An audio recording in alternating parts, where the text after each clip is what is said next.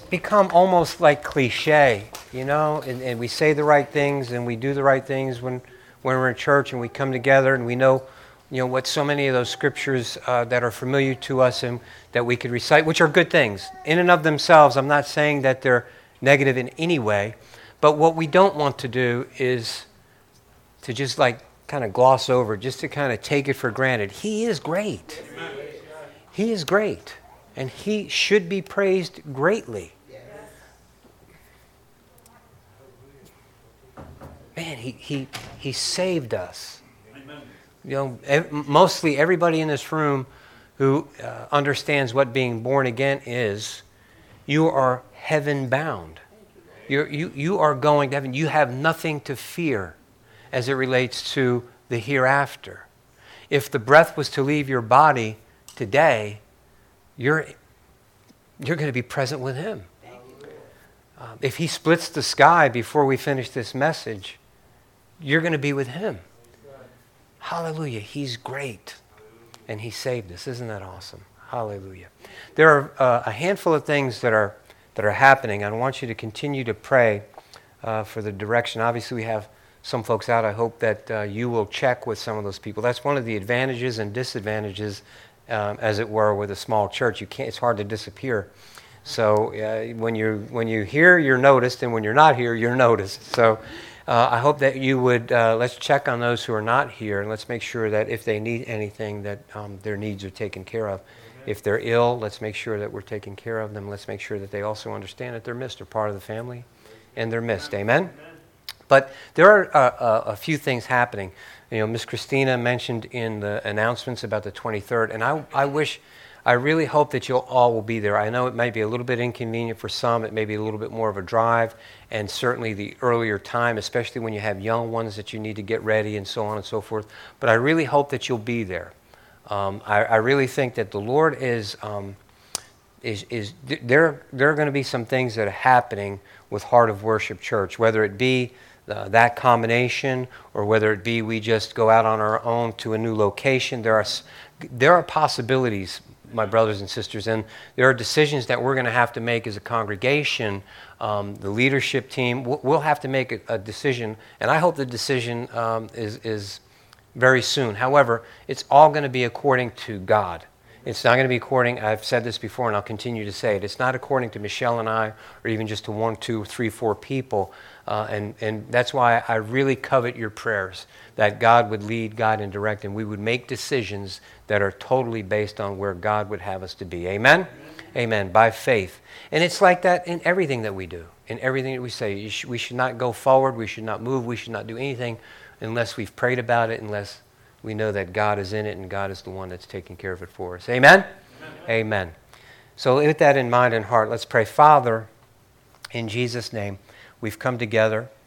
You are our great and mighty God. There is no other. We honor you this morning, Lord. We've honored you with our song, with our prayers already. But Father, as we continue in this portion of the service and this time that we've dedicated to you, Father, help us again not to just be satisfied with Wednesdays and Sundays as dedicating our time to you, Father, but I pray that you would stir us in our hearts that all the time we are mindful of you and that our lives belong to you, that as you've told us in your word, that it is our reasonable service to make our bodies a living sacrifice to you. Father, easy to say, easy to recite, easy to memorize those words, hard to get down on the inside of us. So let everything that we do the rest of this service, Father, help push us in that direction. Help teach us, lead us, and guide us in that direction, that we may be able to leave out of here, Father, more ready to be a living sacrifice, holy and acceptable unto you. Father, that's our desire. I know that there are many in here that would say that is our desire. So, Father, in Jesus' name, do your work in us as we share your word in Jesus' name. Amen and amen. So we're going to begin in Hebrews. I know a lot of this. Now, brothers and sisters, I'm just going to forewarn you.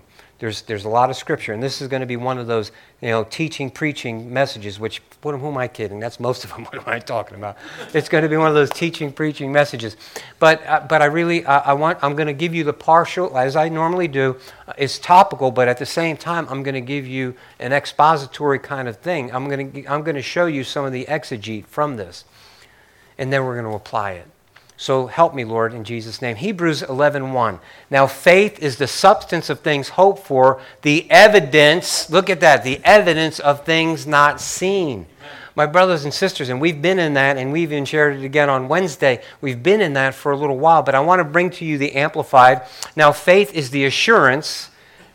Now, again, extending that, the assurance, the confirmation, the title deed of the things that we hope for. So what is that saying? As many of you heard me say, a very simple way of saying this is you already own it. You have the title deed. How many of you have mortgages on your house?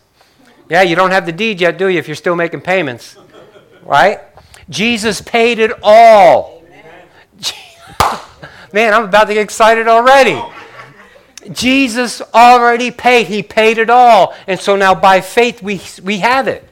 Now we don't have our full sanctification. We're going to get that now, right? Now in part. Then face to face we'll be like Him. Right? We'll know Him because we're going to be like Him, like He is now, that glory. But He has given us the glory that He had while He was here. So we already have.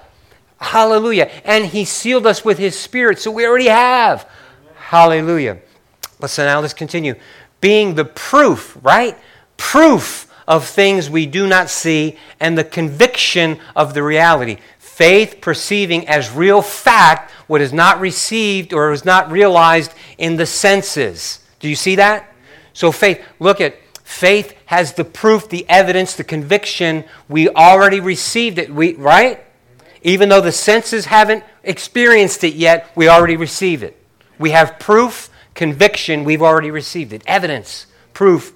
See, now if you look at these words, or that word evidence, how it's translated from the Greek, it could be translated conviction, proof, all of those words. And see, I wanted you to see how this evidence, proof, and conviction all kind of work together. Amen.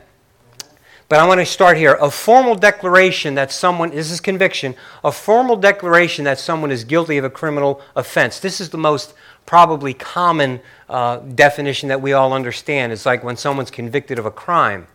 How about now a firmly held belief or opinion, like you are convicted. You have a conviction, right? This means that you have a conviction. You have a firmly held belief. This is your belief. This is what you hold on the inside of you. You're convicted over this. There's a conviction, right? All right, a firmly held belief or opinion.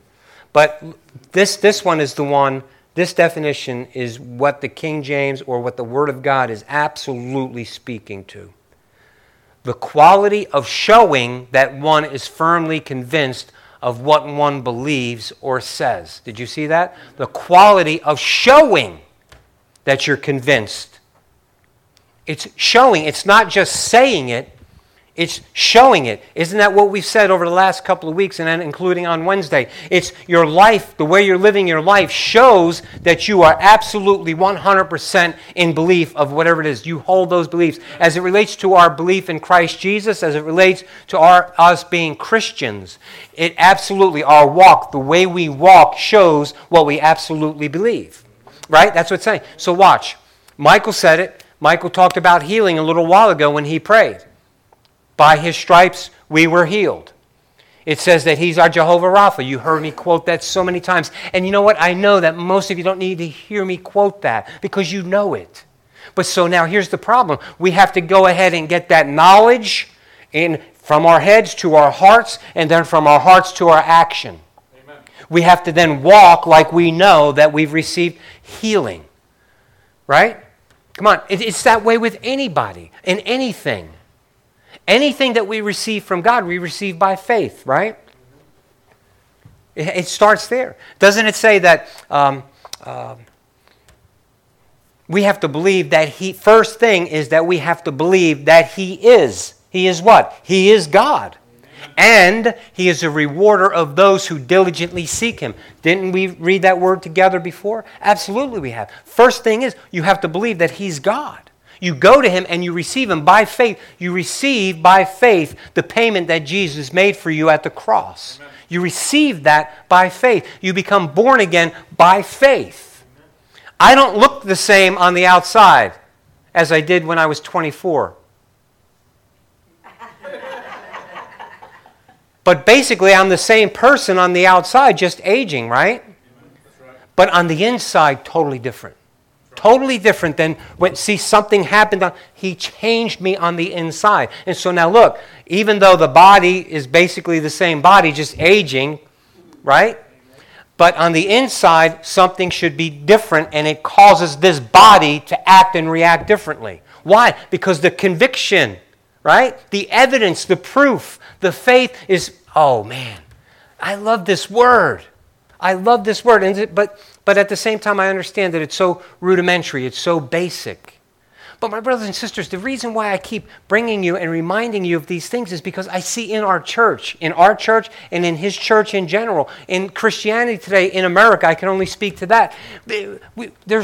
There's nothing happening as it relates to what He did in the early church. Yeah, there's still people walking around in depression. There's still marriages crumbling. The rate of divorce inside the church is the same as outside the church. There's still struggles, and there's still all of these things with fornication, adultery, lying, cheating, everything. It's in the church. That's why we need to go ahead and we need to be faithful in these little things. Hallelujah. Boy, I could have let it go right there, but I'm not. I'm going to read to you from Galatians in chapter 5, verse 16. Again, I know this is something that you're all familiar with. I'm going to be reading from 5:16, and we'll see where we go. I'm supposed to be 21, but I'm feeling something different today. But I'm walking by faith, not how I feel or by sight. Amen. So we're going to give it to God. Amen. Verse 16. I say then, walk in the Spirit, and you shall not fulfill the lust of the flesh. For the flesh lusts against the Spirit, and the Spirit against the flesh. And these are contrary to one another, so that you do not do the things that you wish. So I want to clarify, some of us may have been a while since we've been in there. Look, it might be your intention to do those things that God has called you to do. But because you still live in His fleshly body, unless you're doing it by the Spirit, you're going to follow the lust of your flesh. Why? Because this body still has those appetites and desires, those natural things that we were born with. Right? All right. So, but you got to follow the Spirit. That's why God has planted His Word in our hearts. And, well, we have to put it in our hearts. God has given us His Word. We planted it in our hearts. He's given us His Holy Spirit. Amen? And so we walk to give us understanding so that we understand what His will is. And then we walk according to it. He's given us the power to walk according to it.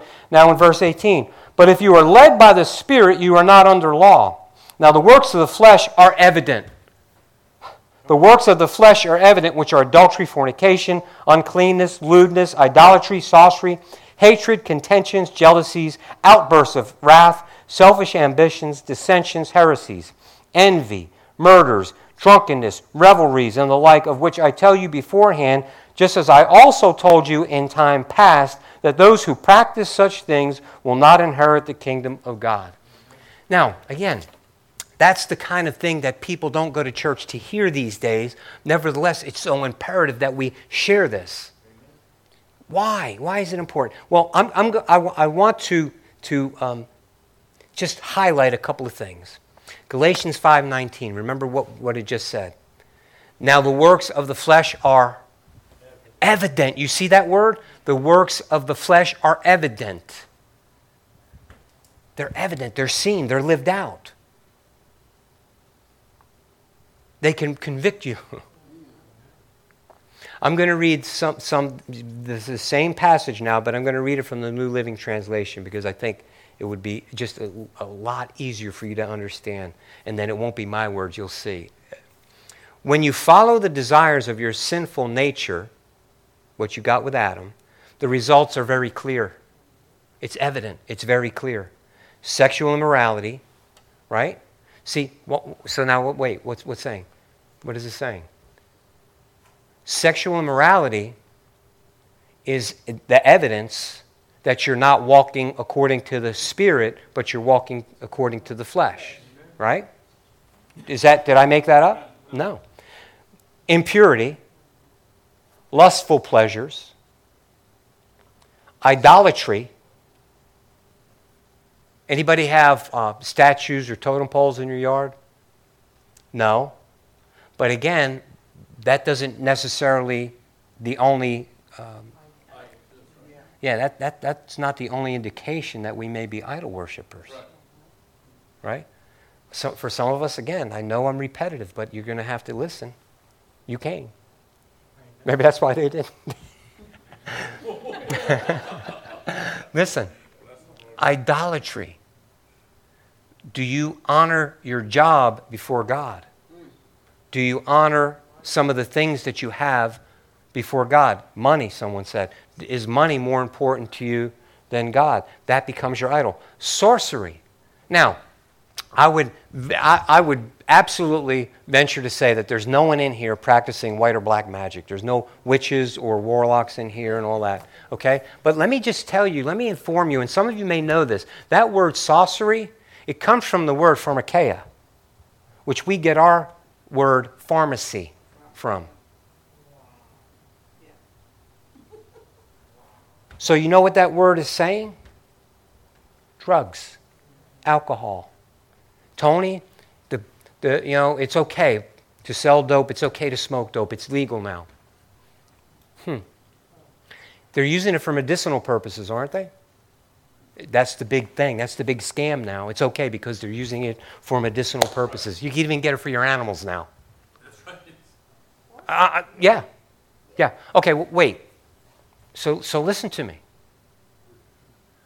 I'm the pastor. I'm a pastor now. I'm not, the world, they got their issues.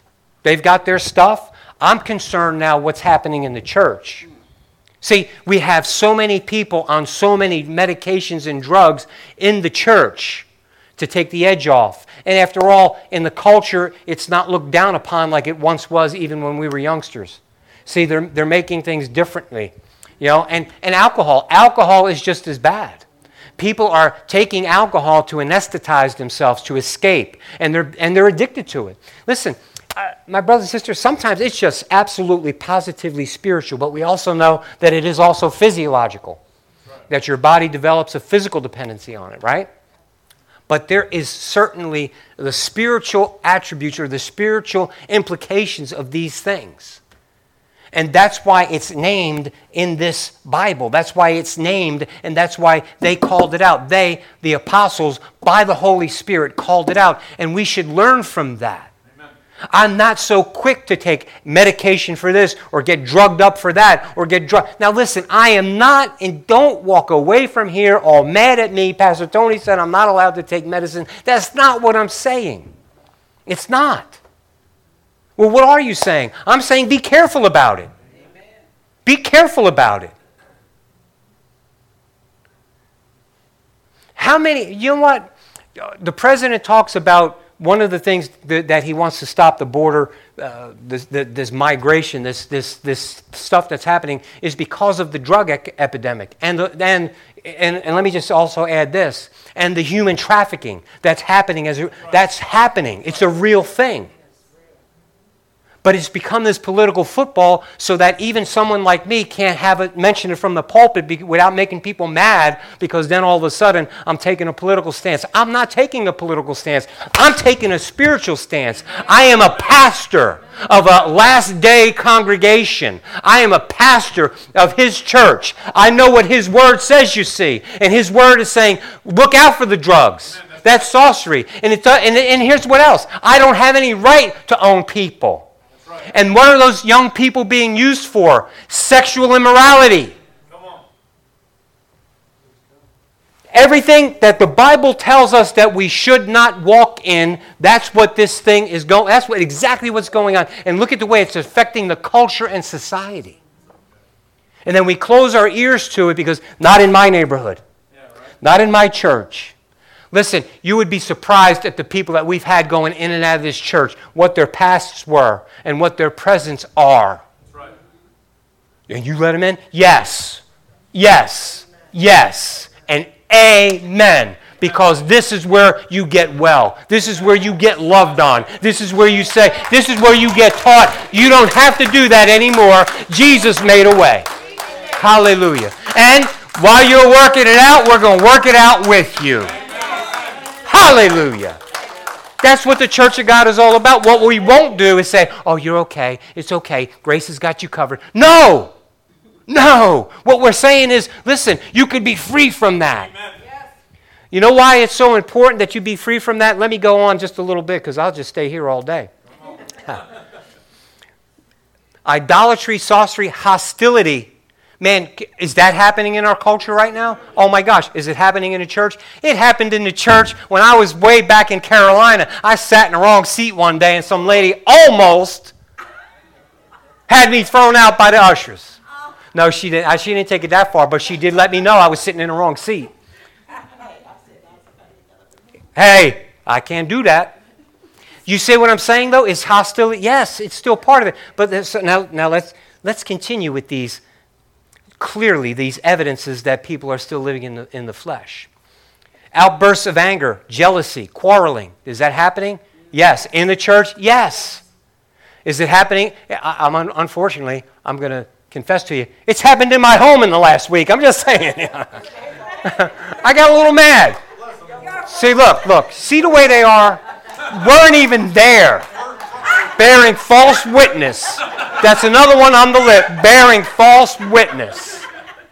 I'm just saying, hey, I know I'll have at least 2 up at this altar call at the end. Hallelujah. No, but think about that. Yes, and see, we can have a little levity about it, but here's the thing. Is there's no excuse for it. I can have a little levity about it, but there's no excuse for it. If I'm still getting angry, if I'm still quarreling, if I still look upon other people and kind of covet or be jealous about what they have, that's a problem. And it doesn't happen just because I'm a pastor, I'm a leader of a church, just because I've been a Christian all of these years.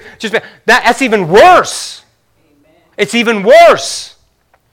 God doesn't excuse that. God has a higher expectation on me and for you. Why? Because, you know why? Because He knows what He's placed in us. Amen. He knows what He's placed in us. He knows what the potential is. Selfish ambition, dissension, division, envy, drunkenness, wild parties, and other sins like these. Let me tell you again, as I have before, that anyone, I'm going to say that word again, anyone living that sort of life will not inherit the kingdom of God. No qualification there. He said anyone who's living that kind of lifestyle ain't getting into heaven. Did I make that up? No. It says it right there. Yeah, but Tony, grace. Grace allows you not to live that way. Hallelujah. So if you're living that way, you have a way out. Jesus, by His grace, by His mercy, He paid the price so that you can have a way out. You can live another way. I'm going to jump now to verse 22 of the same chapter. But the fruit, there you go, hallelujah. But the fruit, and see, I emphasize that. The evidence, that word is mine, but it's the same. That's why I'm saying that to you. But the evidence or the fruit of the Spirit is love, joy, peace, long-suffering, kindness, goodness, faithfulness, gentleness, self-control. Against such there is no law. You can't be convicted of any crime. And those who are Christ have crucified the flesh with its passions and desires. Oh, I love this. Listen, this is one of the first things that Christ says, right, as it relates to being His disciples. If you would be my disciple, deny yourself, pick up your cross. Thank you, Michael. Pick up your cross. So what is He saying? Crucify your flesh. Consistent. Again, God is so consistent. He doesn't change His mind. His word will never change. He's so consistent, and He just keeps letting us know what it is and hear what it is. We need to crucify the flesh. We need to put our own flesh to death. Why? Because of its lusts and desires. Does that mean, Tony, I'm supposed to kill myself? No, you know what it means. But you're called to produce fruit. So the question then becomes, are you fruity?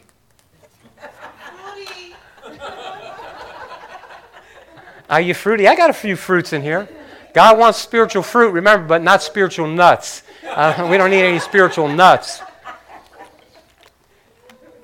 But are you fruity? And the first one that is mentioned, and I believe that it's specific, and I believe the Holy Spirit did that on purpose, is love. Spirit is love. I think Michael shared with me one time, he heard a young minister say something about, without love, the others are impossible. And I'm in 100% agreement with that. Amen. If you don't have love, and I'll share with you why right now. 1 John 4, 7, and 8 says this, Beloved, let us love one another, for love is of God. And everyone who loves is born of God and knows God. He who does not love does not know God, for God is love. So why is it that love without, the others are impossible without love? That's right. Because God is love. So if you don't have love, you're having those spiritual fruit, you can't have anything else. Why? Because all of that, see, remember what Jesus said in John. He said, listen, I'm the vine, you're the branches. He says, you can't do anything without me. That's right. The fruit that we produce, it originates with Him and then comes through us. Thank you, Steve. Hallelujah. So now without God, this spiritual fruit can't happen. Hallelujah. So here's 1 John 4, 12 and 13. 1 John is an awesome book when you want to know exactly where God stands, where you stand, and abiding in Him, what this is all about, how we know God. No one has seen God at any time. If we love one another, God abides in us, and His love has been perfected in us. By this we know that we abide in Him, and He in us, because He has given us of His Spirit. Fruit, evidence. Right? He's given us of His Spirit. We have His Spirit in us. And now we have the fruit, the evidence. When we walk it out, then there's fruit. There's Galatians, we just read it. With God in us, His Spirit allowing us, bringing us those fruits, and then we live them out. 1 John 4:17. Love has been perfected among us in this, that we may have boldness in the day of judgment. Because He is... As He is, so are we in this world. He who? Jesus. So as Jesus is, so are we in this world. Right? Jesus passed the glory that He had on to us. So, and He did everything by the Spirit. Amen? Okay, so Jesus, fully God but fully man, He walked in obedience to the Father. And because of it, continued to operate through by the Spirit, constant, all the time, strengthened by the Spirit, all the time. His humanness was strengthened by the Spirit, propelled, energized by the Spirit. And because of that, He was able to live that out. He lived according to conviction. His life gave evidence of what exactly He believed. He believed that the Father there was no one above the Father. And He lived according to the Father. Whatever the Father told Him, whatever the Father told Him to say, that's what He said. Now, I know that confuses people because I've told you that Jesus is God. God the Father, God the Son, and God the Holy Spirit are all one. I can't explain exactly how that happens. I'm telling you that He was fully God, fully man. One God in three persons. Right. One God, three persons. I don't want you to stumble over that. It says, in Him was contained all the Godhead bodily. He is the image of the invisible God. I can't speak to all of every detail of how God does that, but I'm just telling you right now that He did. Amen. In the beginning was the Word. The Word was with God. The Word was... Okay, one God, one Lord. I don't want to stay there long, but I don't want you confused either. Jesus walked this earth as a man full of God. Love has been perfected among us in this, that we may have boldness in the day of judgment, because as He is, so are we in this world. Jesus was this perfect illustration, this perfect example of love. Right? How many things that he did, all the signs and the wonders, the miracles that He performed, He was compelled because He loved. He loved. Look at the words that He spoke, the things that He did because He loved the Father. Right? That's right. He loved the Father. He obeyed the Father. And he showed the love of God to the people. He showed the people how God loved them by treating the people like he treated them, especially those who were mistreated. He loved on them. He provided for them. He gave them the word. He spoke about the kingdom of God. He spoke about how God felt about them. He spoke the truth to them. And he lived, my brothers and sisters, according to that very thing that he was teaching, that he was saying. And he showed them by doing the signs, wonders, and miracles how God really did feel about them. When he fed them, when he opened blind eyes, when he cleansed lepers. He was saying, listen, although society would cast you out, God loves you so much, he wants you made well. God is willing that you should be made well instead of casting you aside. You're not like that because God has cast you out, has thrown you down. That's not who God is. God wants to lift you up. God wants to raise you up. God wants you well. God wants you healthy. God wants you, listen, not happy. He wants you to have joy. Hallelujah. And this is what Jesus showed. Not just told, he showed. Right. But here's the problem that I have now as a modern day minister of the gospel. The world, and you've heard me say this, but I want to get a little bit more specific today, and that is the world has tried to tell us, and now especially our children, what love is. Yep. Okay? And it's and the picture is just not there. It's just not, it has nothing to do with God. So if God is love, but they want God out of the culture and they refuse to teach about God, how can they tell me anything about love? Amen. That's right. It's impossible, right? I mean, I'm not even the second smartest guy in the world, not even in this room, and I could figure that out. If they want to teach me something about love, if they want to show me what love is, if they want to show it, exemplify it, if they want to give me a dissertation about it, but they leave God out, I'm not in. Why? God is love. How could you even begin to explain it? How could you begin to show it? How can you begin even to just scratch the surface of it if you don't mention God? That's right. Can't. But that's what's being done. So now our young people have all of these visions and all of these imaginations about love. And so that's why, too, if you look at what the enemy of our soul has been able to do and really fool and distract and the culture, but now that culture is in the church, and so now he's even fooled and distracted the church. Again, I'm going to allude to it again, and that is, so even that the divorce rate in the church is the same as outside the church, so that you even have people in the church not understanding totally that a woman's right to choose does not include killing a baby that's inside of her. Amen. Come on now, what does that have to do with love? Are you kidding me? That's love of self, not love of that life or God. And yet there are still people in churches who struggle with that. Hey, Tony, I'm just telling you, it's a problem in the church. It's a problem. Same thing when you're younger. I mean, we're not as mature about issues, and even when we're young in the Lord, we may not be as mature about certain issues. And so what will happen is, when pastors or preachers or teachers like me who will stand and say some of these things, well, they're just angry or they're old-fashioned or whatever. My brothers and sisters, Jesus Christ is the same yesterday, today, and forever. Right. See, God didn't change his standards.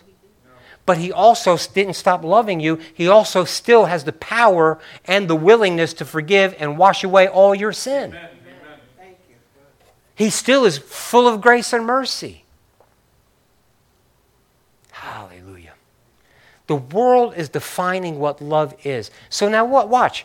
We don't even have a point of reference in the church. What is the point of reference? I know what it should be. I know what the answer is. God is the point of reference. And in the person of Jesus Christ, we get to see it illustrated.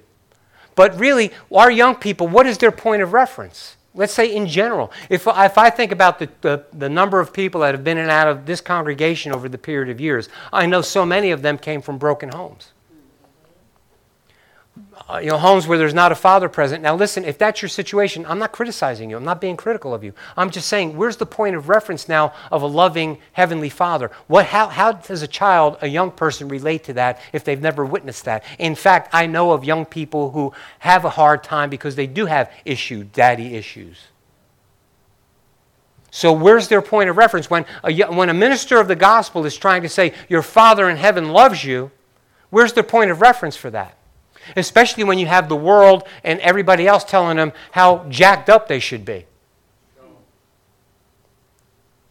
That they show. Look at just our experiences alone. That being one of them.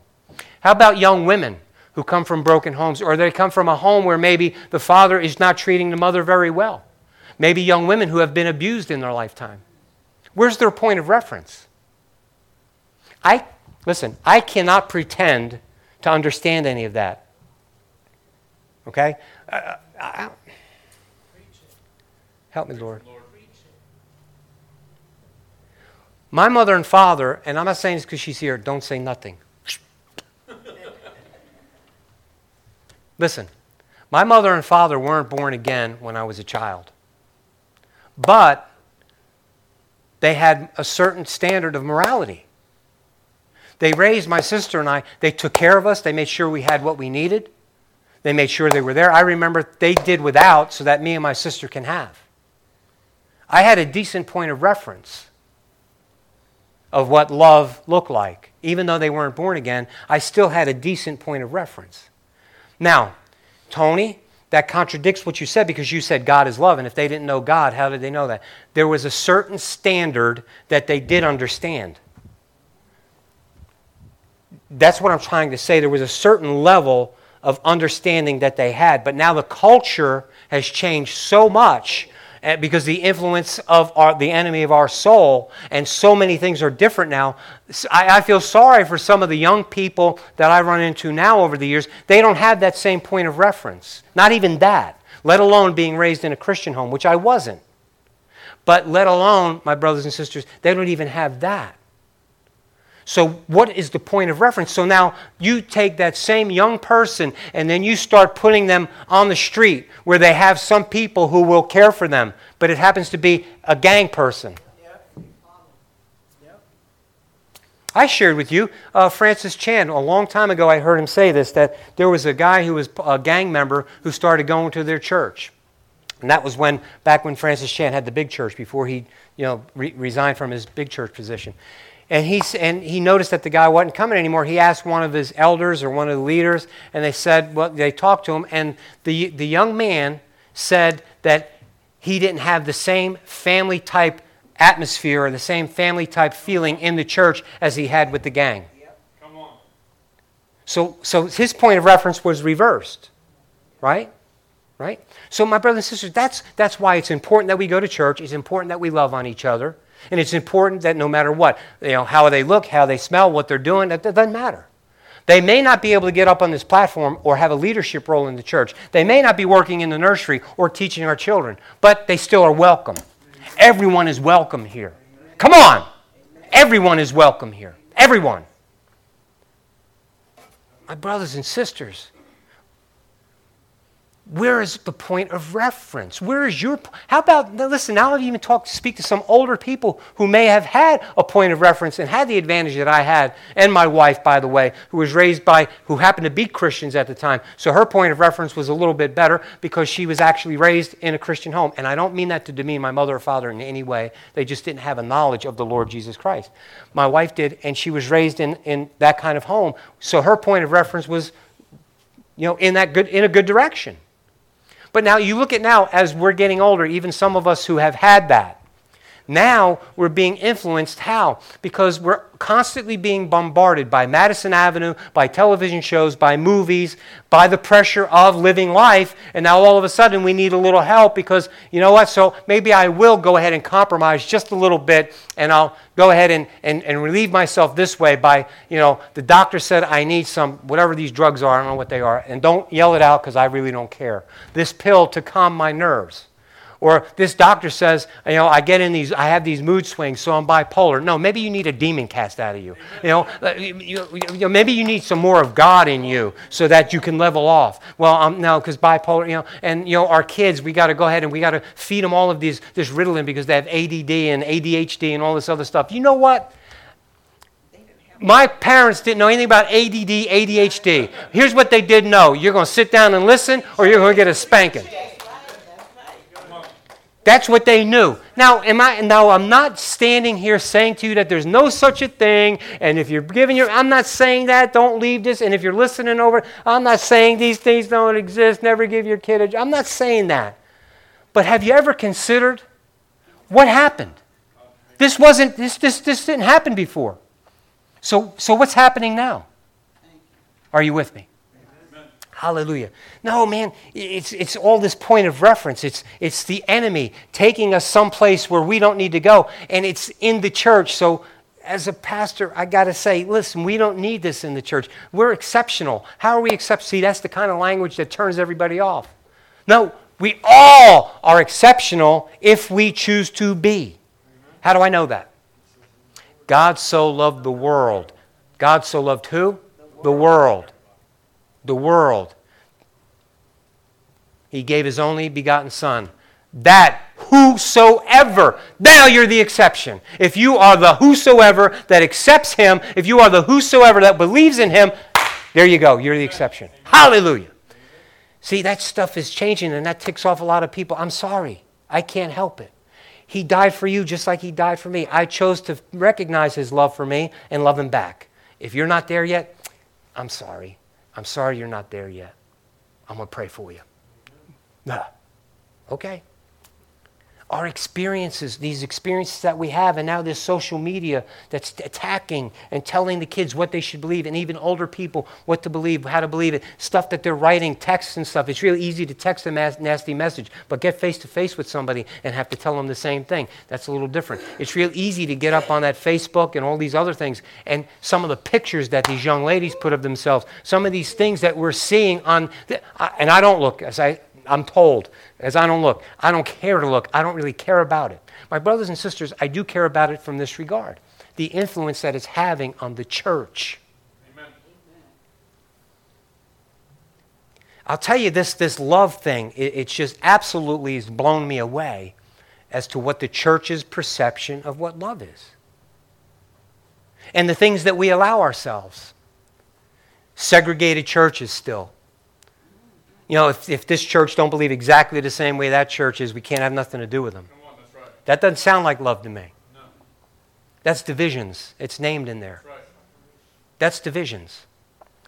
No. No.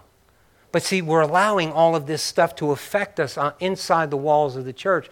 We're allowing this stuff to, the culture is just, it's so super saturated out there. And we live out there and we let it in our homes. If you have cable TV, it's being pumped into your home. If you're on the internet, it's being pumped on your computer. If you have a cell phone now, you don't even have to have a personal computer anymore. If you have a cell phone now, it's attacking your cell phone.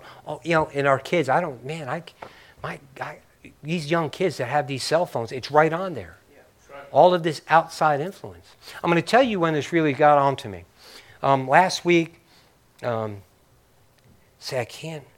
church, we celebrated Rachel and Michelle's birthday, my daughter and my wife, and then we went shopping. And I noticed when we went into these stores shopping, which I just love. No, that's proof that I love my wife. Even the other day, I'm so happy with myself. Even the other day, what do you want to do? I don't know. Hey, let's go. I'll take you. We haven't been to Citrus Park in a while. Let's go to the mall. I hate going to the mall, but let's go to the mall because I know she likes to shop. So let's go shopping. Thank God. She saw through it. She said, nah, let's do something else. Hallelujah! God is good. No, but think about this. We're shopping, and then I guess they're celebrating Pride Month or whatever. And on these signs, and they're doing these promotions which talk about love and unity. So the inference is that, that kind of love is fine, and that we should love them, and we should all be united and all this other stuff. Yeah, we do love them, but we don't love the lifestyle. Okay? So now watch. That flies in the face of the Word of God. And it's super saturating every part of society and culture right now. Every part of it. Okay? But let me just add this to you, okay? The only reason why I'm bringing up this specifically is because they're mentioning love. And that happens to be the fruit of the Spirit that we're talking about today. So now, again, that's one of those things, one of those examples of what our kids are being told what love looks like. So love not only looks like you can have this, you can love yourself, you love yourself, you love a same-sex person and have that kind of relationship, or you could love this or that, or whatever the case may be, and you accept it, that's also love. To accept that, that's also love. That's not what Scripture teaches. And then anyone who preaches like I preach, well, and that's, again, it's all designed to fly in the face of Christianity. And then we're labeled intolerant. I want to say something to you now, and take this to the bank. Love does not equal tolerance. Did you hear that? That's right. Love does not equal tolerance. In fact, I'm going to show you the opposite. If you're tolerating something that will take somebody to hell, how could you love them? 2 Corinthians 11, just listen to me. Write it down. Check me out later. It's not going to be on the screen, but just please listen. This is the Holy Spirit speaking to the church at Corinth through the Apostle Paul. 2 Corinthians 11, 2 to verse 4. For I am jealous for you with godly jealousy. For I have betrothed you to one husband, that I may present you as a chaste virgin to Christ. But I fear lest somehow, as the serpent deceived Eve by his craftiness, so your minds may be corrupted from the simplicity that is in Christ. For if he comes preaching another Jesus whom we have not preached, or if you receive a different spirit which you have not received, or a different gospel which you have not accepted, you may well put up with it. Did you hear that? You hear what he said? You may well put up with it. That's what he's saying. You're going to tolerate it. See, I'm concerned now because I've married you to Christ. I've presented the gospel of Jesus Christ, and I'm presenting you as his chaste virgin. See, and when he says I'm jealous, he's not saying that the Apostle Paul has attack of the green monster. He's not saying that. He's saying you shouldn't be shared. You should not be shared. You're the wife of one husband. You're the chaste virgin. You've been betrothed to one. That is Christ. Amen. But now I'm concerned for you because I see, Paul is saying there's some evidence. There's some evidence that if someone comes in there and starts teaching and preaching or saying some different things, you're going to tolerate it.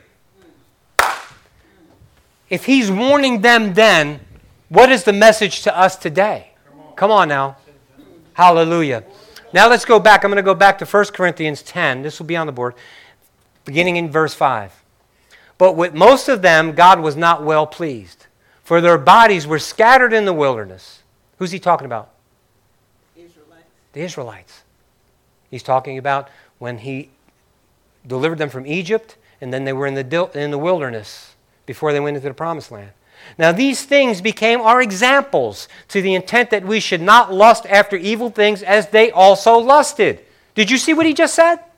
Well, that was Old Testament, Tony. I'm glad. He's saying that is our example. That's right. That is an example to us. That we shouldn't lust after the evil things. And do not become idolaters as were some of them. As is written, the people sat down to eat and drink and rose up early to play. Remember that? When was that? That was when Moses was taking a little bit too long coming down. And of course, all the jewelry jumped into the fire and a darn golden calf came right out of it, wouldn't you know? Isn't that the excuse that Aaron gave? And they started worshiping that. They were doing what they were shown in Egypt, worshiping these idols, and you have these parties and orgies and all this other stuff going on. They were doing what they were showed. They had that point of reference, and that's what they were going back to. Are you with me? All right. Verse 8. nor let us commit sexual immorality, as some of them did, and in one day 23,000 fell. But there was a total of actually 24,000 in 2 days. 24,000 fell. I'm going to show you now what the apostle or the Holy Spirit is referencing through Paul in this. It's Numbers 25. Israel remained in the acacia grove, and the people began to commit harlotry with the woman of Moab. They're circling in the desert. Now they're right there getting ready to cross over into the promised land, and they're in the land of Moab getting ready to cross in. Right?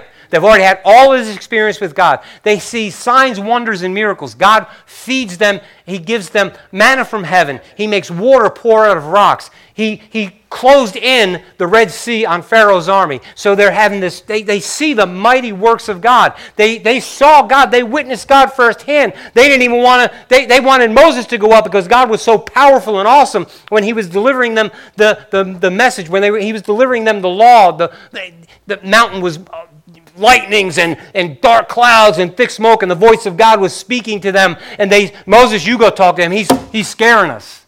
They witnessed the power of God. And now they're getting ready to get into that land that was promised to them. They're sitting in Moab. They invited the people to the sacrifices of their gods, the Moabites. And the people ate and bowed down to their gods. The Israelis ate and bowed down to the Moabite gods. So Israel was joined to Baal of Peor. And the anger of the Lord was aroused against Israel. Then the Lord says to Moses, take all the leaders of the people and hang the offenders before the Lord out in the sun, that the fierce anger of the Lord may turn them away from Israel. Oh, are you kidding me?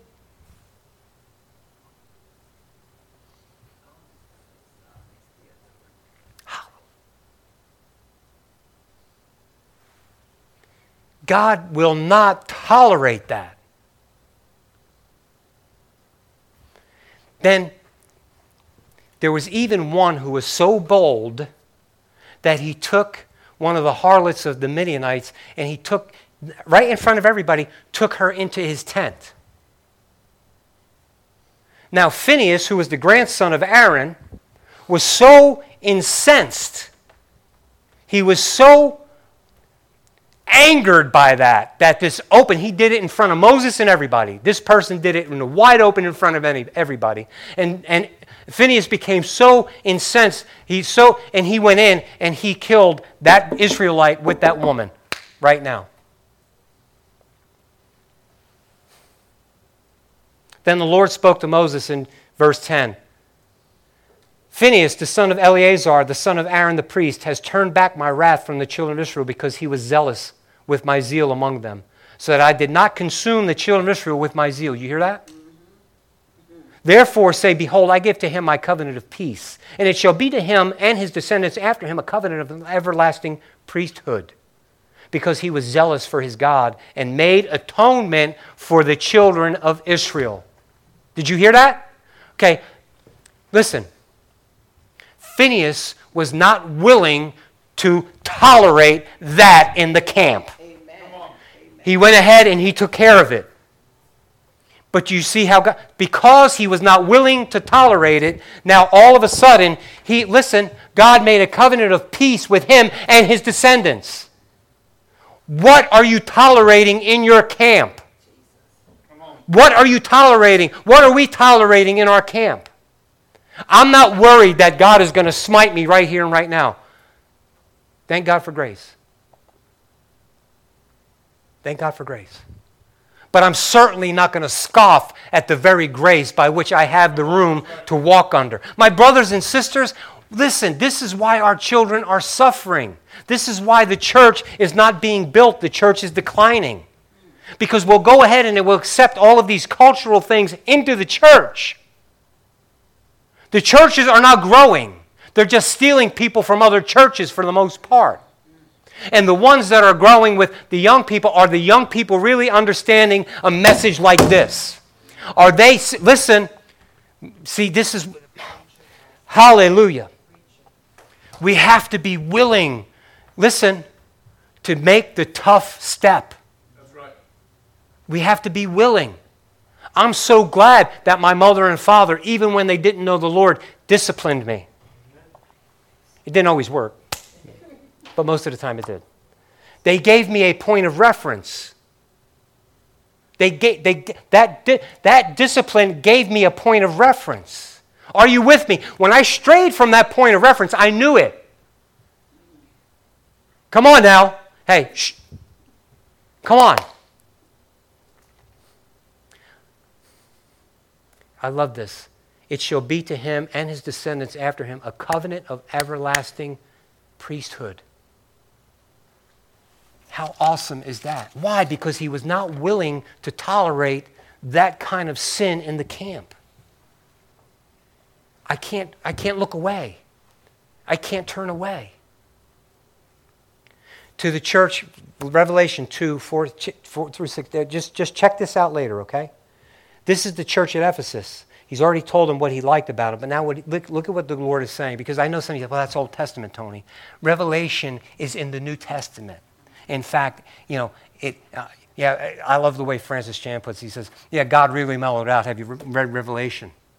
Look at this now. He's talking to the church at Ephesus. I have this against you, that you have left your first love. Remember, therefore, from where you have fallen. Repent and do the first works, or else I will come to you quickly and remove your lampstand from its place, unless you repent. But this you have, that you hate the deeds of Nicolaitans, which I also hate.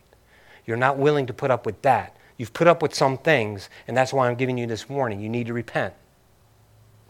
Repent, or I'm going to take the Spirit from you. Amen. The church at Thyatira. These things says the Son of God. This is in 2:18 and 20. He who has eyes like a flame of fire, his feet like fine brass. I know your works, long service, faith, your patience, and as for your works, the last are more than the first. Nevertheless, I have a few things against you because you allow. You read that? You allow that woman Jezebel, who calls herself a prophetess, to teach and seduce my servants to commit sexual immorality and eat the things sacrificed to idols. My brothers and sisters, he's talking to the church. And now look, he's addressing sexual immorality in the church. Do we have sexual immorality in the church? Yes, we do. Is God okay with it? No. Does he want me or any other minister, any other pastor or leader of a church, does he want us to allow it? No. Why aren't these big churches getting in the pulpits and saying, you have to stop having sex out of marriage? Homosexual relationships are sinful. It's an abomination to God. Why won't they say it? Hallelujah. I'm telling you, my brothers and sisters, we cannot allow this. We cannot allow it. We can't tell. Now, I'm not saying that I'm going to take the Phineas step. I'm not going to throw a javelin through anybody. In fact, I'm telling you, come. If you are suffering with these things, if you're being totally in bondage or enslaved by these things, come and learn how to get free. But don't ask me to stop preaching against it so that you can feel comfortable when you're here. If you're a little uncomfortable when you're here, that's okay. If you're a liar, I'm going to tell you there's no place in heaven for you either. You know why I could say that? Because he said it. Amen. That's why. I'm just telling you, I got to tell you. So I can't allow that. Amen. That doesn't mean I'm going to throw you out of the church. You may never have a position in this church, but I'm not going to throw you out. I'm going to keep ministering to you. I'm going to love on you. And when you lie, I'm going to call you out. That's the javelin that I'm going to throw. That's the spear that I'm going to throw. I'm going to call you out. I'm going to mention it to you. And I'm going to mention it in love because God loves you. I'm not going to beat you about the head and shoulders, but I'm going to have to tell you. Why? I can't allow it. He won't allow it. And you know why else? I love you too much. I allow that. You go to hell. I'm not going to allow it. Hallelujah. Hallelujah. Man, it's tough. Have you ever had to talk to somebody? Well, let me put it this way. As leaders on the job, some of you may be supervisors. Have you ever had to reprimand anybody on your staff? It's not comfortable, is it? You don't like doing it, do you? But you have to. What happens if you don't? They're going to do the same thing, and you're going to have to fire them, or you're going to have to get fired by your boss because you're not doing your job. But something's got to happen. Come on now. There's going to be a result of you not having that conversation or you not going ahead, but by you allowing or tolerating that, whatever it is, you're being a detriment, or you're allowing that thing to be detrimental to the company, to your department, or wherever it is. How about your children? Let me ask you something. If you saw your child doing something that you knew was absolutely going to be harmful to their health, would you do it? Would you let them do it? And that's such a silly question, isn't it, Angela? Isn't it a silly question? If you saw Isabella or Dominic picking up a cigarette, would you stop them? Of course you would. Why? Because you love them. The cigarette is harmful to them. So why is it any different when it comes to the spiritual things? Come on. Why is it that, we'll tell our children not to smoke. We'll tell our children they have to go to school.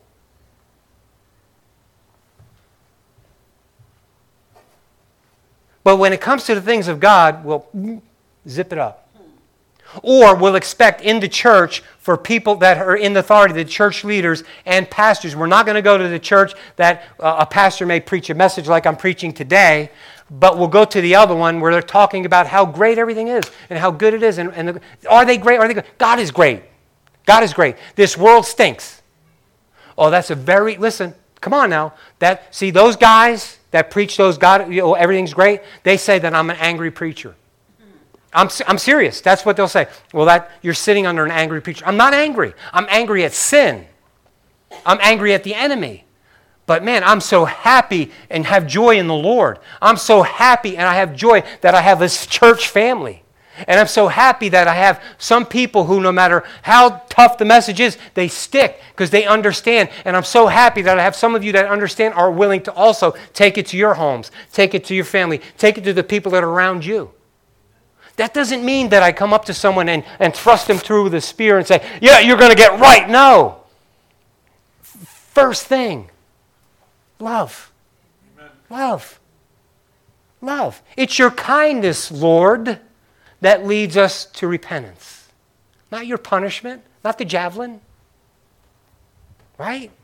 It's your kindness that leads us to repentance. Anybody can come in here. I wish they would.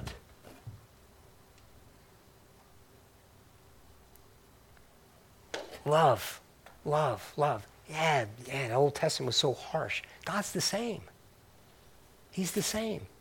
Remember the woman that was caught in adultery? Jesus, he didn't intervene until he was asked. And when he was asked, he said, let he who is without sin cast the first stone. Right? And then one by one they walked away. And remember, she was left. And remember I showed you that. I mean, she had to be cowering, and she's just waiting for that first rock to be thrown, just knowing that she's gone. But no, never happens. And I can see her kind of peeking up. And then Jesus saying, woman, where are your accusers?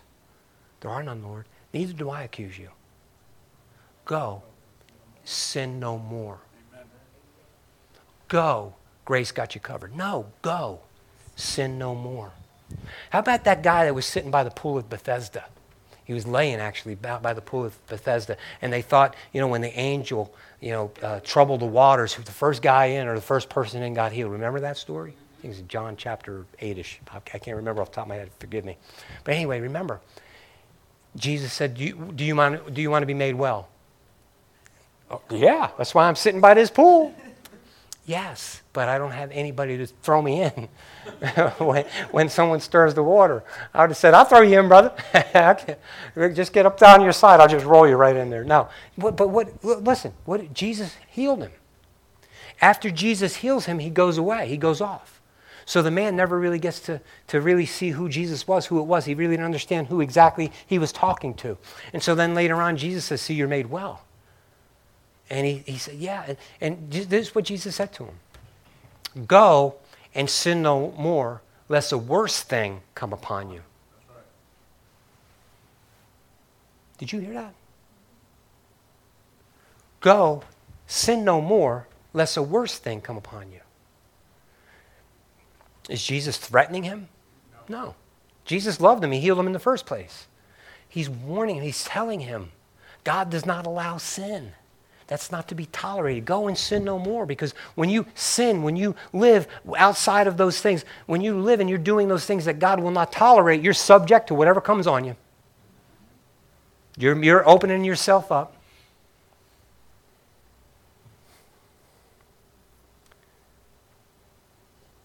Love is the most important piece of evidence that we have as it relates to us being Christians. If someone was going to convict me of being a Christian, they better be able to prove love. And not the love that the world sees, an uncommon love. A love that says, I don't care how you feel about me. I don't care how it benefits me. Listen, I don't even care if you get mad at me for telling you the truth. But I love you too much not to tell you the truth. I love you too much not to tell you when you're doing wrong. Again, I'm not going to throw the javelin at you. But if I don't tell you, how can I say I love you?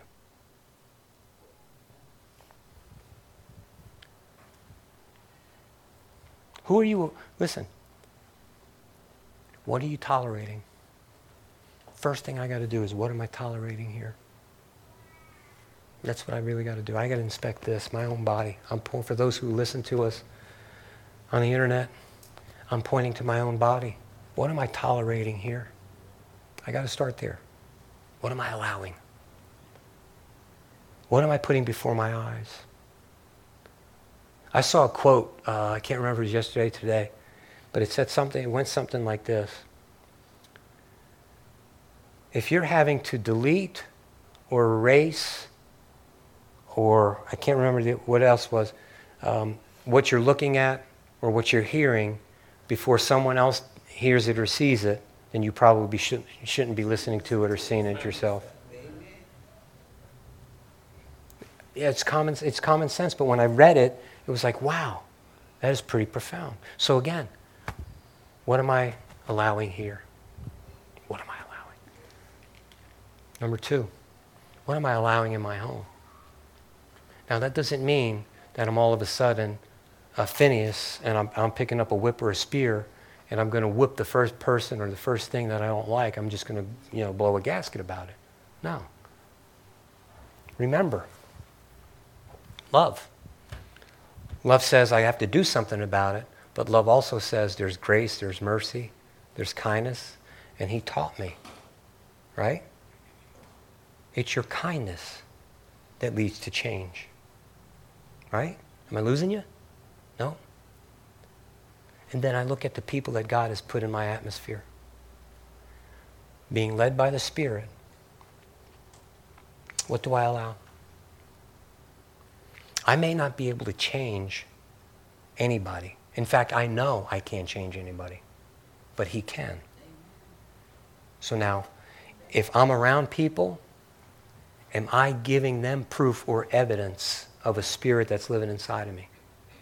And if I am, fantastic. Then I have to be also bold enough. Remember that word, bold. We have courage. We have strength to be willing to say the hard thing, but in love. Right? Amen? That's, my brothers and sisters, that's love. And don't let anybody in the future talk to you, convince you, or our children that love means that you have to tolerate everything and anything. That's not what love is. It's totally opposite. I'm so glad that God loved me enough to change me. Amen. I'm so glad that God loved me enough to have people witness to me so that I could hear a gospel and then repent and change my way. How about you? Amen? Amen. Listen, if you need help with anything, please don't leave the building today until we get together and pray. Let's agree in prayer. If you, I would love to pray with you, and we have other people who would love to pray with you. That would be great. But can we do this? Can we just agree as a congregation? You don't have to come up front, but can we just agree as a congregation for God to take us to this next level, for God to not only allow us to see these things that are happening around us, but for God to give us the boldness and the courage, the wisdom to walk in His way to combat these things so that we could help others that way. To walk in love, truly to walk in love. Amen? So we're going to pray a prayer and agree in that.